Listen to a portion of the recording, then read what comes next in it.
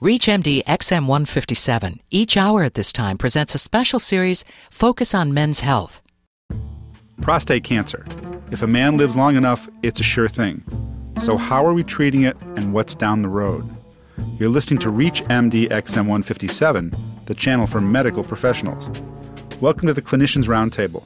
I'm Dr. Michael Greenberg, your host, and with us today in studio is Dr. Brian Moran, the director of the Chicago Prostate Cancer Center. Welcome, Brian. Hi, Mike. You got into treating prostate cancer and cancer in general because of what happened to you when you were a teenager. That's right. When I was 17, I had testicular cancer, and I was one of the patients that was fortunate enough to receive cisplatin in the early studies in the late 70s.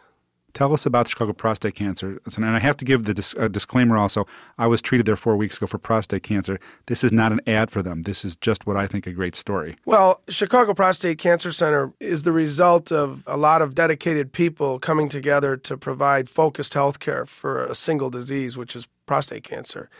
And the idea came about, we were doing this procedure, radioactive seed implantation of the prostate, or brachytherapy as it's known, in the hospital setting throughout the mid-1990s. And we would go to the main operating room.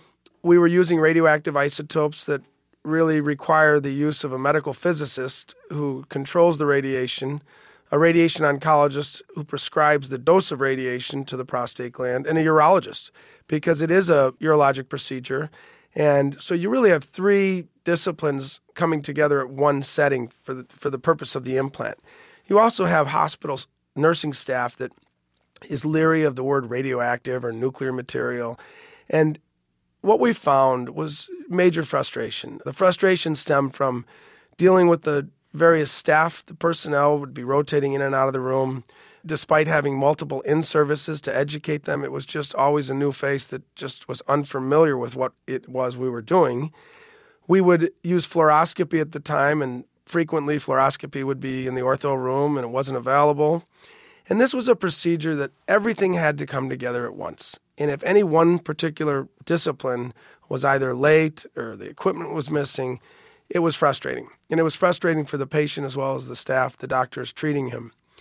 And so I, with one of my other colleagues, Walter Falkowski, a urologist, came up with the idea of why don't we build a center and that's all we do? Because by this time, in 1995, 96, we were doing a lot of this. I mean, we were doing 4 to 5 cases a week. And the idea came up, and at that time, there was a woman by the name of Regina Hertzlinger. She's a Harvard Business School professor who wrote a book called Focused Healthcare in the Marketplace. And one of the chapters in the book dealt with what's called focused factories. And you've heard of the Hernia Institute, I think that's in Toronto, and the Texas Heart Hospital and Arizona Heart Clinic. And she quoted some of these models, and I thought to myself, boy, would this be just right up our alley to have a prostate cancer clinic devoted solely to radioactive seed implantation, where the staff was well-versed for the patients, they understood things clearly, and we could enhance our knowledge in a very short period of time because that would be the only thing we were doing. And today, in fact, our motto is, if you do enough of one thing, the obscure becomes the obvious. And it's really been a wonderful thing. By doing this, we created an environment where the community urologist who might do 1 or 2 of these procedures can come into the center with his patient and enjoy all of the expertise of a center that does, as many as 30 to 40 cases a week. And plus you have a lot of support for patients. We do. And we have a staff of over 40 people. And, again, they're solely dedicated to this procedure. So they've just taken it to the next level, all the way from our support group to our research and education department, patient satisfaction surveys. We let our patients educate us, Mike, and tell us how we can do a better job for them. All right, so let's get a little more technical. Let's run the numbers, surgery versus seeds. Whenever you compare treatments today, the old debates were you have to compare apples to apples and oranges to oranges. And in the early literature, the median age difference between surgical patients and radiation patients was about 10 years, the surgical patients being younger, and obviously you want a better candidate to undergo surgery than radiation. But to date, if you were to really put a panel of experts together, which was done last year by the American Urologic Association, they made a consensus panel with very respectable people, and they concluded that for prostate cancer that's either operable or implantable, there's no appreciable difference. demonstrated in the literature that one is superior to the other. So the outcomes regarding cure rates have really been equal. And today, we're no longer really involved in that debate. We're involved in the debate of quality of life issues. Quality of life issues include urinary symptoms, sexual function. Erectile dysfunction, as you know, is a huge thing today, whether it's in the media.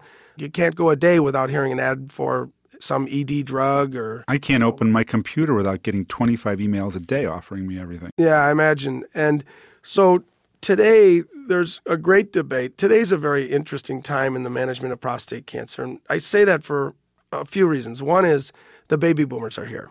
The baby boomers, which were born beginning in 1946, have really matured now so that they're at an age where prostate cancer is frequently diagnosed. And I anticipate that the number of newly diagnosed prostate cancers is going to skyrocket as the baby boomers enters this age group of the 60s and beyond. So the demand is going to go up for treatment of this disease. Furthermore, the detection techniques are becoming much more sophisticated, whether it's PSA or some of the new markers that are out there, EPCA2.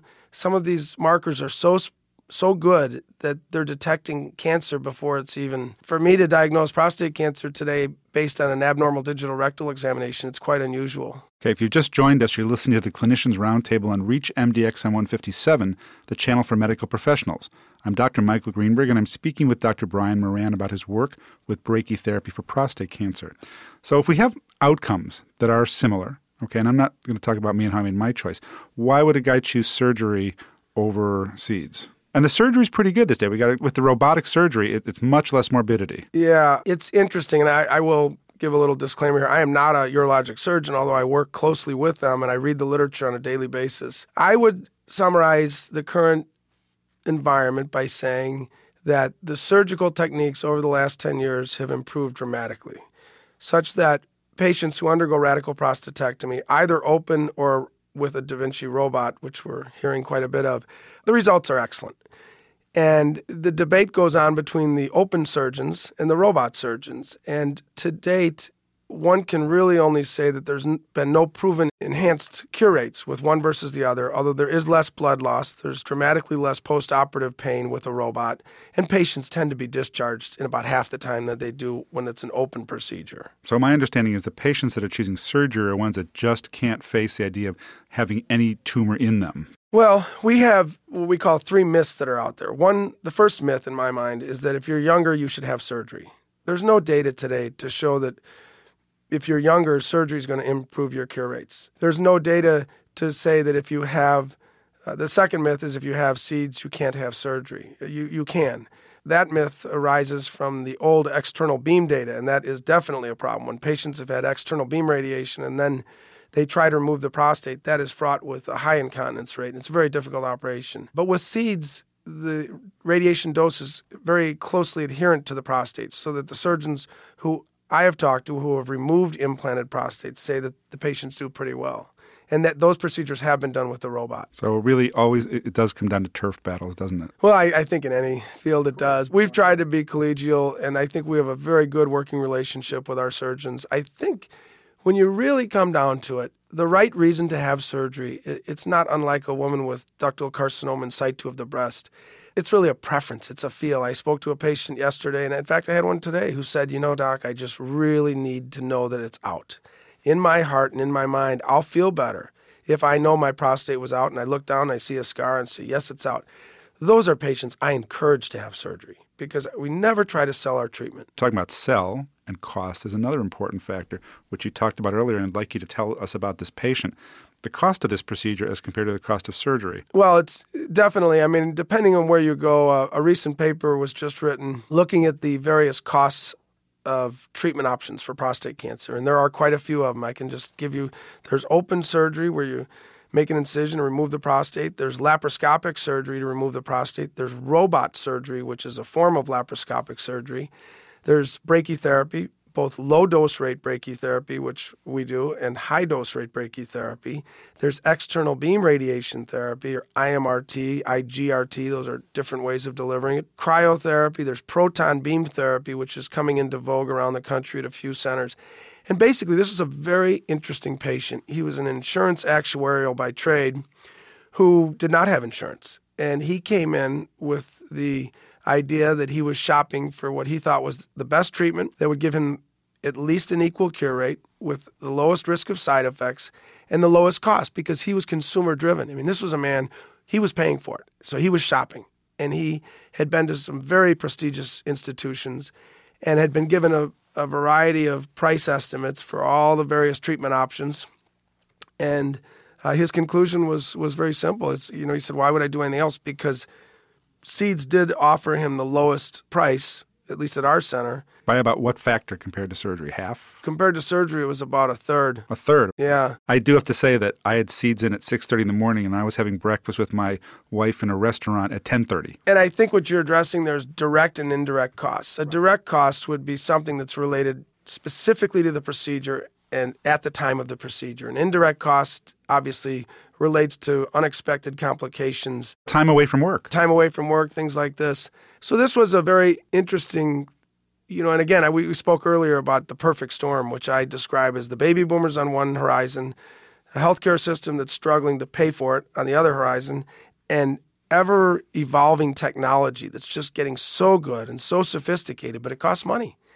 And they're all pulling at each other. And sooner or later, we as a medical society, I think, are going to need to really be honest with each other and confront these turf battles and say, what's the best thing for the patient?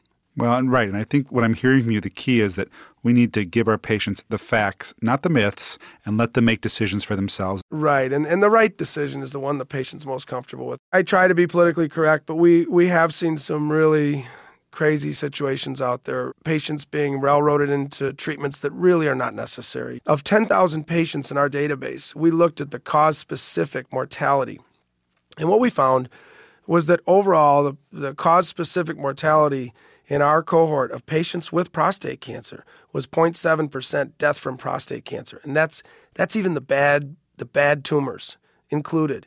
And what we found was that the cardiac risk was 27%, followed by lung cancer, followed by other tumors, brain tumors. And we tell our patients, prostate healthy is heart healthy. Thanks, Brian. Thanks for being our guest today and telling us about the Chicago Prostate Cancer Treatment Center. I'm Dr. Michael Greenberg, and you have been listening to the Clinicians Roundtable on ReachMD XM157, the channel for medical professionals. ReachMD XM is here for you, the health professionals who care for your patients. We welcome your questions and comments.